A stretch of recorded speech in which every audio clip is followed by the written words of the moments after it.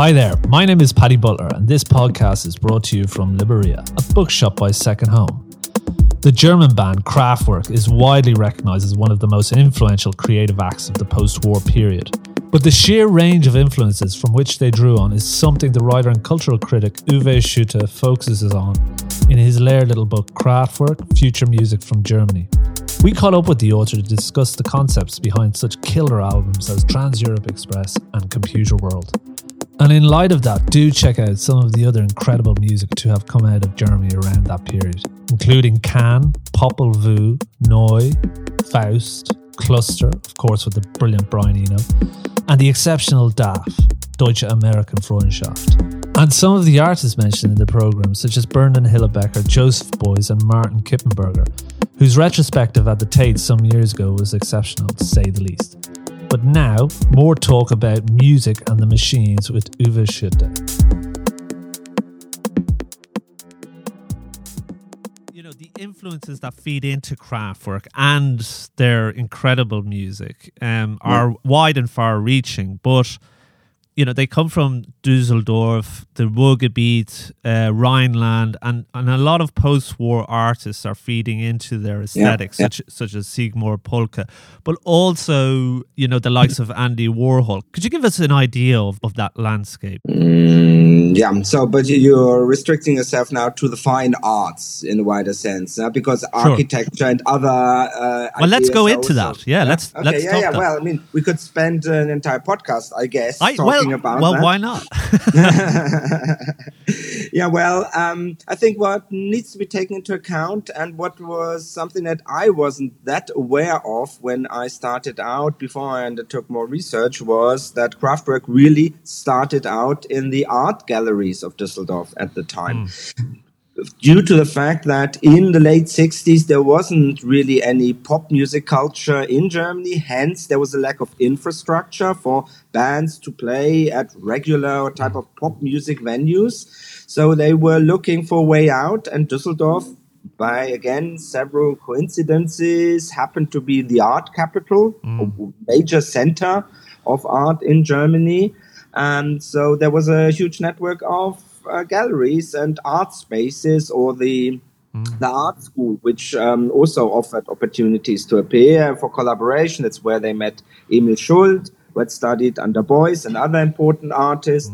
And I think the role of Emil Schult is as the kind of the fifth Beatle, the fifth Kraftwerk member, is hugely underestimated, because though he didn't contribute musically, because he's not a musician, he contributed ideas, concepts, and did practical things, so with like the cover design and all these sorts of things. So Kraftwerk were really from the beginning keen to operate or to perceive themselves as a complete artistic package, Gesamtkunstwerk, as we say in German, and which has some strong connections to Richard Wagner, but is not really the same. It's more kind of a pop cultural interpretation. It's more because the words sound so great, and the idea is, of course, great to extend music by the visual component, and then all sorts of stuff fed into it, more trivial stuff like comic strips that they had drawn for them for one of their albums, up to the industrial photography of Bernard Hillebecker, the Becher couple. And there was lots of things that I wasn't aware of, or like the Bechers I'd sort of heard of as literary critic. Can we talk about that a little bit? Because of course, I guess I want to get to the point where, you know, I think it's important to discuss like Warhol, Kraftwerk are really, for me, trying to break with the traditional aesthetic, which is European Western aesthetic. And post-war Germany, Bernard Hillebecker are really they're pioneers in this realm, in the sense that they're photographing the kind of hangover of the Industrial Revolution, and they kind of make these beautiful photographs which are in effect sculptures of Yeah, or yeah. relics of this iron industrial age. And yeah, let's talk about that. That kind of, I suppose, not alliance, but there's an affinity there with Kraftwerk and Warhol, and that break with Yeah, tradition. yeah. Yeah, well, on which I'm not an expert really. I just recognize the similarities, and I recognize, for example, that these traffic cones that they're using, these pylons, which they're using time and time and time again. That's an idea by Emil Schult, who decided that there's some sort of symbol needed to reoccur on each and every release, and that you go for the simplified aesthetics like the Campbell soup can. Yeah. Plus, of course, the idea, and that, I think that's very crucial, of the studio, that you would have your own studio, yeah, and that's a clear derivation of the factory. Yes. Yeah, but then if you look like Warhol's championing of pop music in the form of the Velvet Underground, at least in a way, the Undergrounds and Kraftwerk were comparable in terms of being advanced or being innovative, but of course the sound is entirely different. Yeah? So the rock and roll versus electronic music. But I think the interesting bit, and you mentioned the kind of huge spread of influences, is that they pick and chose sort of tiny bits and connected that with their own aesthetics or with their own plans. They saw what fit or what would make sense. And when I'm saying they, again, I should stress and remind myself, Emil Schultz suggested to them that this might be working for you well, blah, blah, blah, I think. And it's specifically German and it's specifically European at the same time, because there's such a huge number of influences. Also, like, for example, the French cycling culture. Yeah, so that they would go mad about these French cycling brands and these outfits, etc. And that's of course something prototypically German. Having to do with this lack of self-esteem of the Germans after the war and looking for European international influences. Yeah. Okay. That leads directly to, I guess, their first album, or one of their earliest albums at least. I mean, I know their early incarnation was called Organization, but maybe we could talk about that a little bit later on. Let's go on to Autobahn, because that relates directly to where the conversation is in terms of, I guess, the politics, the influence, and the cultural landscape. Yeah, let's talk about Autobahn. This really is the first, we get a clear idea of Kraftwerk in terms of music and their sound. Can we talk about that? Yeah, of course.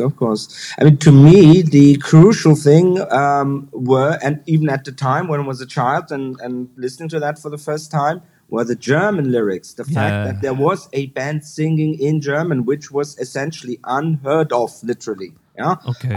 Bands would not sing in the German language unless it's like crappy Schlager, entertainment, conservative things for parents, but not something that was sounded at the same time utterly strange and exciting and new.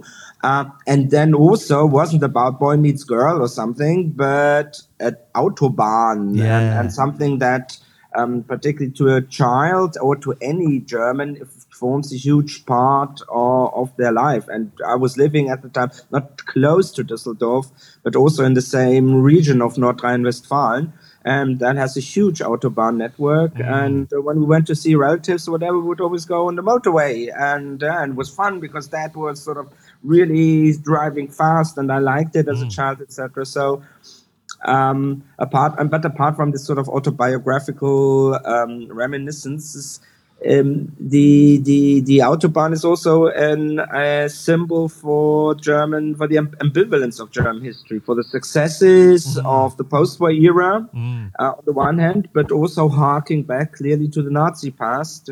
Even though this myth that Hitler started building the Autobahn is not really true, but essentially yes. Yeah? So He designated them as the motorways of the Führer. Yeah, so that's what they were called. And so to any German, it was a national symbol that reflected the two sides, the ambivalence of German history, the failings and the successes. That Kraftwerk picked such a national symbol as the theme for a pop song, which then in the end wasn't a pop song because it runs for 20 minutes and which also in its form emulates the experience of being on a motorway, the repetitiveness and this notion like that you hear that turn on the radio and you hear the song played on the radio. I think all of these were, with hindsight, with everything that's been sort of produced in the postmodern era, it's fairly simple. But at the time, there were so many innovative ideas and so many strange things happening and going on there that it really constituted something special. And interestingly, that was picked up by an Anglo-American audience, not by the Germans themselves. Well, yeah, they had immediate success in America as well. It's incredible how it was one of the most surprising things I researched and really tried hard, and I'm that positive now that I found and looked at everything. There was only one review of the album in the German press. Wow. At the time. Yeah. So it then took 2 or 3 years, and then it creeps up, and it's being sort of discussed time and time again. But it was released in November 74, and there wasn't anything up to 76 or 77. And it's quite interesting because there are other artists around at that time who are dealing with the road trip. Wim Wenders is a great German film director, and I guess, do you think Kraftwerk are the first artists who deliberately ask the German people to reflect on their history, their recent history, in the sense of, as you say, Emil Schult with the cover art for the album itself is extraordinary. It's the Autobahn, and it's got the VW on one side going in one direction, and then the Mercedes in another direction, and that's quite pointed, isn't it? And it's quite it is very strong. It's a powerful message, isn't it? Of course it is. When you say artist, you're probably referring to music and film. But remember, I'm literary critic, so I'm well versed in the German literature. and they're, of course, and they're not by far the first. There are plenty of writers, and literature at the time, of course, had a much, much bigger cultural impact. Okay. So you can't really compare that. But if you look at pop music only, then of course it's true. There was again something I wasn't aware of and only discovered because an English friend pointed it out to me, and I've forgotten how it is called, an album like German Bunker or something like that, which was done in the late 60s, which was really like dark and had the face of a German army soldier and the Iron Cross on it. So that, in a way, if you're looking for like the first German pop musical clear reference to the Nazi past, then you would probably look at that. But that's some sort of thing that's been forgotten, has only been sort of re-released recently for the sake of that. It has, in a way, a cultural historical relevance, but I mean, it's stupidly enough, I can't even remember because it never played a role in any way. It was total flop. Also, of course, probably because it referred to German history so much. But Kraftwerk really pulled it off by picking the Autobahn and by really hitting a nerve. Yes. Musically and artistically, and that's why. And there was also another band called Ihre Kinder, which had featured German lyrics earlier than Kraftwerk.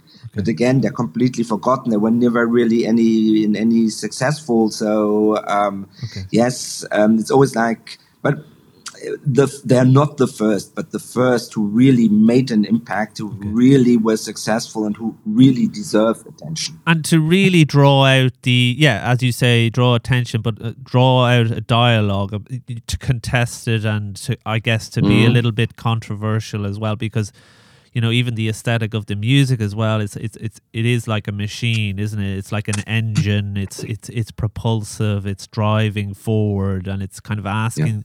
Yeah. It's asking so many different contradictory questions, I guess. Yeah, absolutely. Let's go on quickly to Man Machine, because and again, can we start with the cover art, because I think that it goes back to I guess the Bauhaus influence there. Absolutely. And this is important to the Kraftwerk story, and it's also important to your book in the sense that they're influenced by this incredible movement of pre-war art, or early 20th century art. Avant-garde art. Avant-garde art, and there's a feeling there that if it was allowed to go on, the creative propulsion or the creative endeavor would have carried on. Whereas Kraftwerk, I guess, Florian and Ralph, I guess, feel like they're reigniting that creative path. Would that be fair to say? Yeah, of course, it would be fair to say, because again, that was a result of the impact that the Nazis had. So if you were a young German at the time and you were like looking back to your tradition, what happened there, then you of course look into the abyss of Holocaust, genocide, and World War. But you needed to look further to the beginnings of the 20th century, to the avant-garde art movements.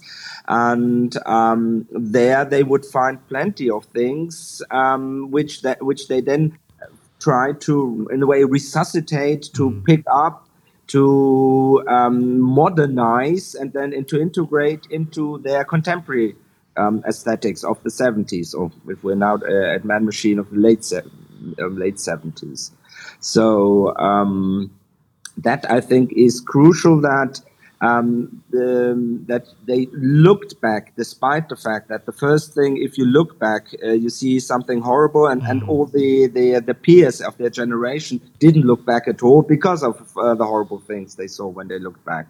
And the Nazis cut short this development in the early 20th century. So Germany would have had a kind of continuous line of avant-garde developments if it hadn't been for these 12 years where all these avant-garde artists were either killed or driven out of the country, and then kind of this movement destroyed. So Kraftwerk, in a way, were continuing, or made it their job to continue this line. How would avant-garde art look like? How would an avant-garde approach to music sound now in the mid to late 70s? Okay. And do you think I think that's what they pulled off. Do you think the music reflects that then? As in you've got that architectural sort of cover art, and the Walter Gropius, obviously, Bauhaus. Do you think the music within that the album succeeds in reflecting that aesthetic? I think I do. I think it does. Just as we're talking specifically about Man Machine. The point about Man Machine is, of course, that everybody, particularly in this country, loves and likes the model. Yeah. And that's the odd one out, clearly. That's the only non-futuristic, non-technologically themed song. And it's also such a sort of simple hit song, which contrasts with the more sophisticated, multi-layered, and more machine repetitive, like this motoric sound that they developed on Autobahn. I think there comes to its full fruition, in particularly also in the instrumentals, which can do away with song lyrics, but just showcase pure electronic music, the sound of the future. Okay, let's go on to, because I want to, I love Trans-Europe Express is obviously an incredible album, but I want to get on to Computer World then after that. But for me, musically, and they were kind of glibly criticized for not having a soul, but whereas with Trans-Europe Express, I think musically they really capture something quite unique, don't they? Because it's kind of a confluence of so many, or merging of so many different things. The idea of transport, the train, but that's married with this the musicality of the whole album. Can we talk about the confluence of those two things, because it's quite interesting? Yeah, from my German perspective, the important point about it, of course, is that they, with this, in a way, intermission of radioactivity, they moved from the German Autobahn to the Trans-European Express. Yeah, and that's the point. From the German national symbol, ambivalent, to the positively connotated idea of Europe endless, of borderless travel, of an ever closer union between the European countries. Yes. Very important. How does that sound today? And that's what fascinated me about. And then, of course, the sound itself. And I think it's glorious sound. Musically, much more successful to transpose the everyday sound of a technological machine, of an engine-driven vehicle into music, and to give a sense of that. I think it works even better than Autobahn. I think so as well. Yeah, absolutely. Yeah. And also, if we talk about Autobahn, we never mention the dreary, boring second or B-side, the second album side, where this fake romantic nature thing, of course, always bores me to no end. Fortunately, it's short. But on Trans-Europe Express, you have such sweet, beguiling melodies, on Europe Endless and on Franz Schubert, etc. So I think these two sides of the soft German, folky, or classical music tradition side, and the ultra modern that is just amazing in modern contrast, but in its unison. Yes, yeah, no, it is. It's kind of that contrast between the industrial and the romantic. It's almost Sturm und Drang. Absolutely. To some extent. Okay, well then let's move on to Computer World, because again, they could have gone with what they had produced thus far and been totally successful, but again they transform themselves. Again, they look at, they're looking to the past, but they're looking to the future. It's, as you call it, it's retrofuturism, which maybe we'll talk about a little bit as well, because it is quite important. But we've touched on it as well already, but not specifically, not directly. Computer World, it's my favorite album, I think. Computer Love, I think, is, besides from Numbers, actually, I think, I say I love Numbers because I'm a Detroit techno fan, so I think a lot of techno fans will realize why I love Numbers. But Computer Love is just absolutely gorgeous, and Computer World, the whole album itself is quite incredible, and it's another concept album, isn't it? Or can we call it a concept album? Yeah, of course. And that's the great strength of Kraftwerk. And again, in all likelihood, an idea they picked up from Uwe Schütte, that to make pop music, or to turn pop music into an art form, albums need to be not just an entire artistic package, but also need to have a common theme, a common concept, because otherwise you can't create this unity in the Gesamtkunstwerk. And always, of course, picking up on recent events. I wasn't aware until I did more research on it, to which extent really contemporary debates in Germany at the time and political developments fed into the album and influenced them. So that it was really, at the time, to a German audience, a commentary on German domestic politics. Okay. Yeah, and then again, in what sense? Yeah, without making it German specific, because you come from a different culture and we are both in a different time now, but we still can appreciate and love the album. Now, at the time, and I clearly remember that was, that might be a European phenomenon when these video games came up. When the first generation obviously were this very sort of simplistic Pong thing, where this dot word like a tennis thing. But then video games became slightly more sophisticated, and they feature in the lyrics, albeit only in the German lyrics, because they were cut for the English version, which does more repetition of the lyrics, of the key lyrics, rather than discussing the video games. So I found that was something important. Then we had the kind of technological advance in the form of what Germany was called Bildschirmtext, video text, which again, I think the Germans were the first to introduce that or to trial test it. And again, that is referenced. Important, of course, for computer love, where this idea is that you meet someone, and I think there were dating, of course, also dating or personal ads to meet people on Bildschirmtext at the time. But the political thing that I initially mentioned, that was the right-wing terror Baader-Meinhof group. Right.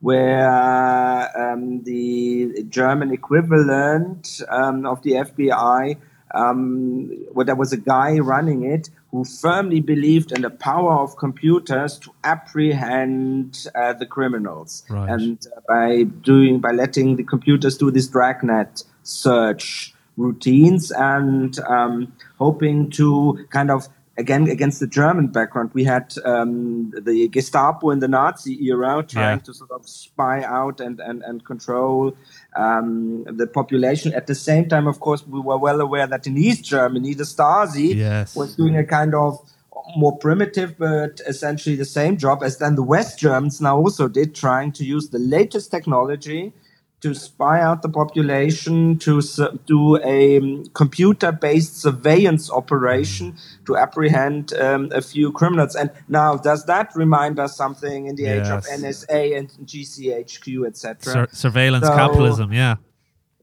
and Kraftwerk were stopped twice, or stopped once, and had the apartment of Florian Schneider raided once. So they had twice come into contact with this anti-terror police, where they were suspected to be terrorists. I mean, and that gives you an idea of just sort of normal, average musicians are being suspected by the police of being identical with wanted terrorists, then it gives you an idea of how widespread that was at the time. And how silly, of course, in the first instance when they were stopped, because some member of the public had ratted them out that this guy looks like the terrorist, blah, blah, blah. It turned out that the policeman was a Kraftwerk fan and recognized the band and let them go. It was probably a bit more traumatic when you had like armed police storming your apartment, and then you had to prove that you're not a terrorist or not harboring any terrorists. Interesting stuff. The album itself also, they adopt and use new technology, and one of the interesting things I saw it in your book, which you mentioned, is the use of Texas Instruments, a translating device for the vocals on the album. That's actually fascinating in itself. Yeah, I thought so too. Yeah, and as a child, I was also fascinated by it. I had a cheaper version because these were essentially toys. I mean, they were not that expensive. Yeah. And but fortunately, in this day and age of internet, and lots of real Kraftwerk nerds who know much more about the bands and these trivia than me, you just do a Google search and you find a demonstration by some Kraftwerk fan. Look here, this is the vintage machine that I bought, and the car boot sale, and then they play the exact melody at the beginning of the Kraftwerk song. So, wow. I also found out that the car horn sounds and the sound of the car door closing at the beginning of Autobahn. Right. were just taken off from some from a record. What are they called? Was some sort of sample sounds were for studio use were being recorded. So despite Kraftwerk's claim that it's all been sort of created meticulously by themselves, blah, blah, blah. They just nicked sounds of a readily available album or record for some whatever radio play producers and so on who needed these noises.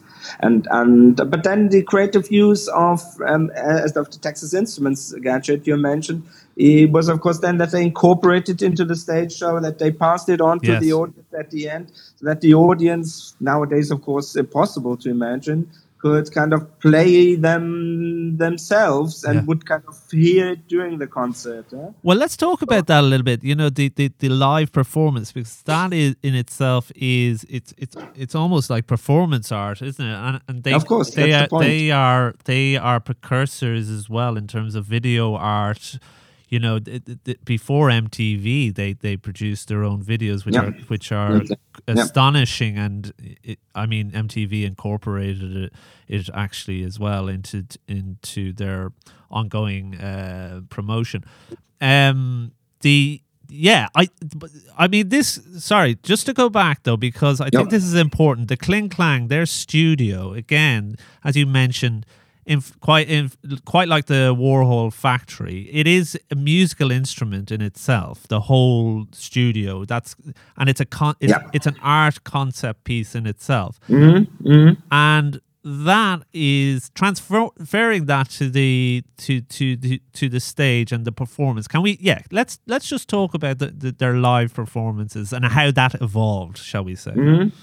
How that evolved. And again, the crucial, highly innovative idea was, of course, for the 1981 Computer World Tour to modularize their studio and actually literally take the studio on the road and to reassemble the machines they had in the studio for the music production live on the stage, so that they could play the studio. And that is difference between live performance and studio album and live performance, and that would disappear, because now they were using the not a kind of second-hand version or simplified or playing pre-recorded music from tape or whatever, but could live reproduce what they played in the studio to record an album.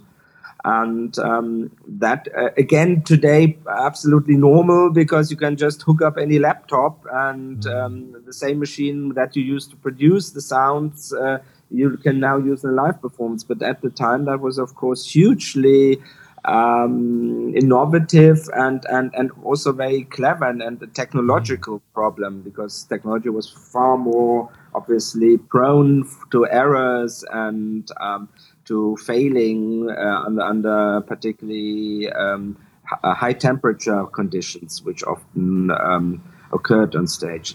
So that, I think, was the starting point from where they put so much stress on having the latest technology available for the live performance. And many people, I still encounter that prejudice. Oh, but they're not playing live; they're just running the stuff off the tape, blah blah blah.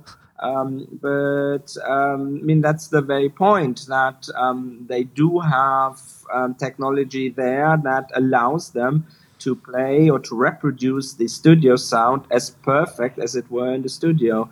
But obviously, being humans, after all, occasionally press the wrong key or do something wrong, and then you at least realize that this is not a kind of robot show, but live musicians playing, four of them playing together. And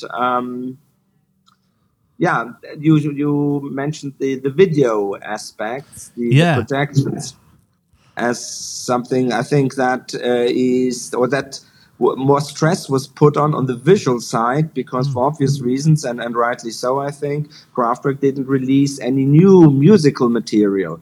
And so if you see and understand your art as a Gesamtkunstwerk, then there needs to be much more than just the sounds and just the music, but also the visual aspect.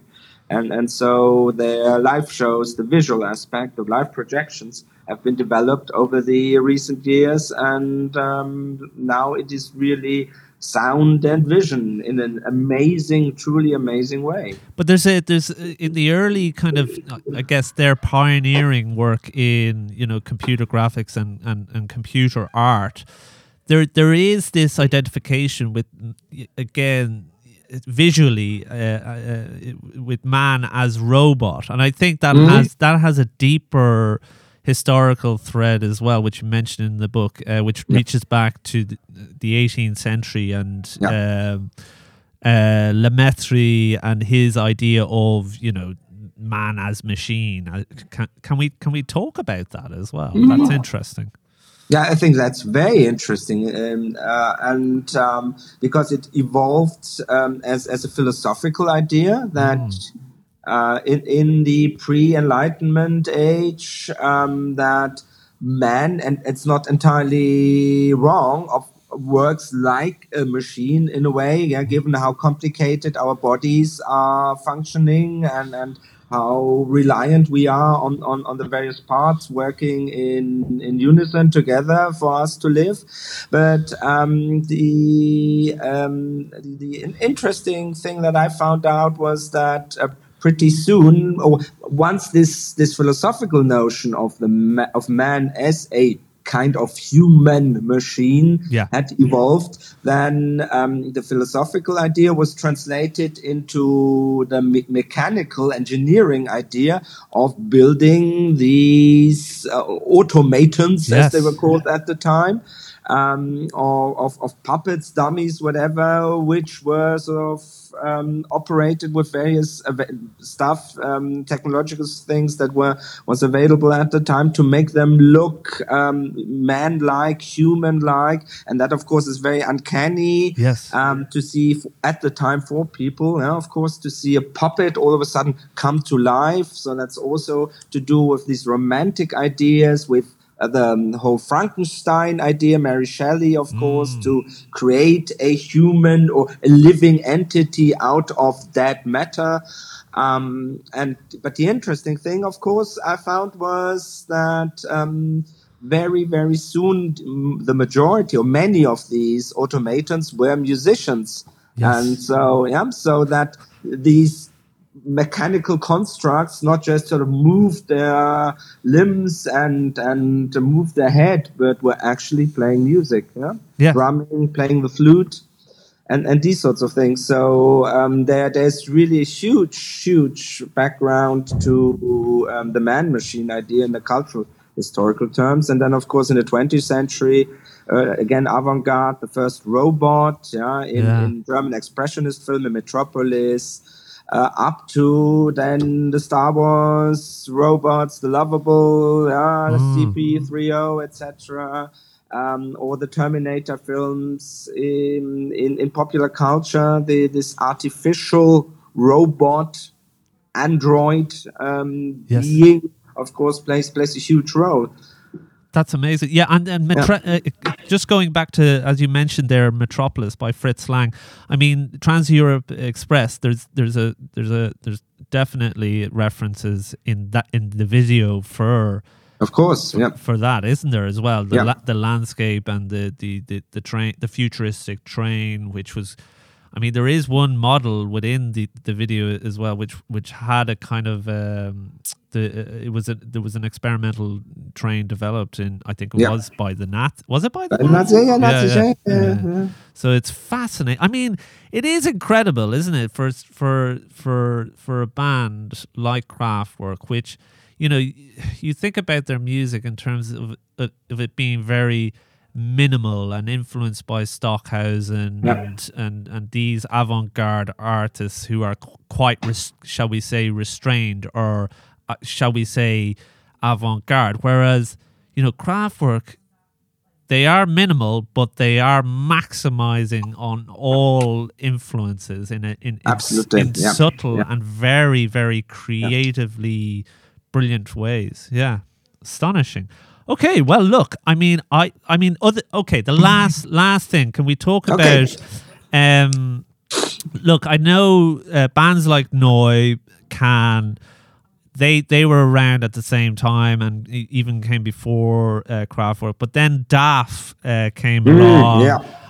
Can we talk a little bit about how Kraftwerk? I mean, their legacy and they've influenced whole movements. I mean, there's the famous saying by Derek May, the Detroit techno pioneer. Like he says, Detroit techno is like putting George Clinton and Kraftwerk into an elevator, and that's Detroit techno in essence. And it's unparalleled, their influence, isn't it, across the landscape? Certainly, they're absolutely right there. Though I would think one needs to point out that DAF would be hugely offended if you were to view them as a kind of Kraftwerk-inspired band. I think it was the atmosphere of Düsseldorf at the time that inspired lots of musicians to take similar approaches. Okay. And I think in that sense, it's a German approach. It's approach different to the blues, Black American type of tradition. And only later it obviously came together with the Detroit techno, etc. It's different to the Beatles, Rolling Stones, a British type of approach to pop music. And so the influence really, and I think it came later, and it then only, or that a band like DAF is still revered, and that attention is being paid to them. Of course, I think in that sense you're right. Is connected to the fact that they're also from Düsseldorf, so that in a way the success of Kraftwerk points the light to Düsseldorf, and then you look, there must be other things from there which are also great, and indeed there are, but they're not necessarily directly inspired. It's just really more a kind of fertile. It was a fertile ground at the time for new approaches to music. Okay. Last question. A bit of an odd one, but go ahead. The Beach Boys. Now, their experimentation in music with pet sounds.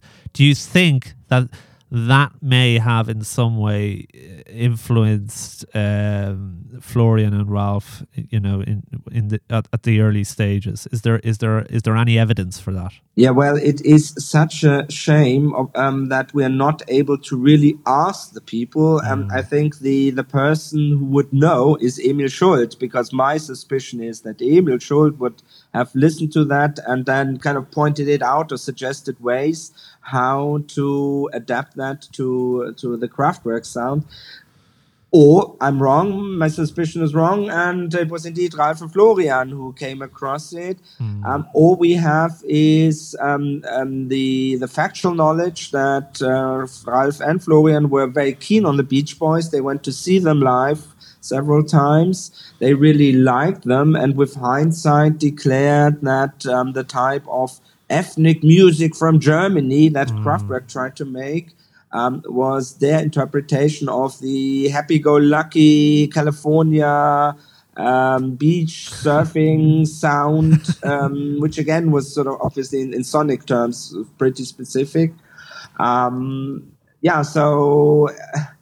again, I wouldn't overestimate the direct influence, but I think, as I said in the beginning, picking and choosing, looking around you, trying to assimilate rather than to imitate. I think that's the best explanation, because ultimately, in the end, the product, what we can hear if we listen to Kraftwerk, isn't that derivative. It's mostly innovative. Yes, absolutely. Yeah. Brilliant. Okay, I think that's it. Yeah. Good. Thank you so much. My pleasure. Super interesting insight into the working influences of Kraftwerk with the very genial and charismatic Uwe Schütte. You can grab a copy of his book from Libreria, of course. It's a real trove of cultural brilliance. And if you enjoyed this podcast, do please give it a 5-star review and do check out the rest of the shows on Apple Music and Spotify. See you next time.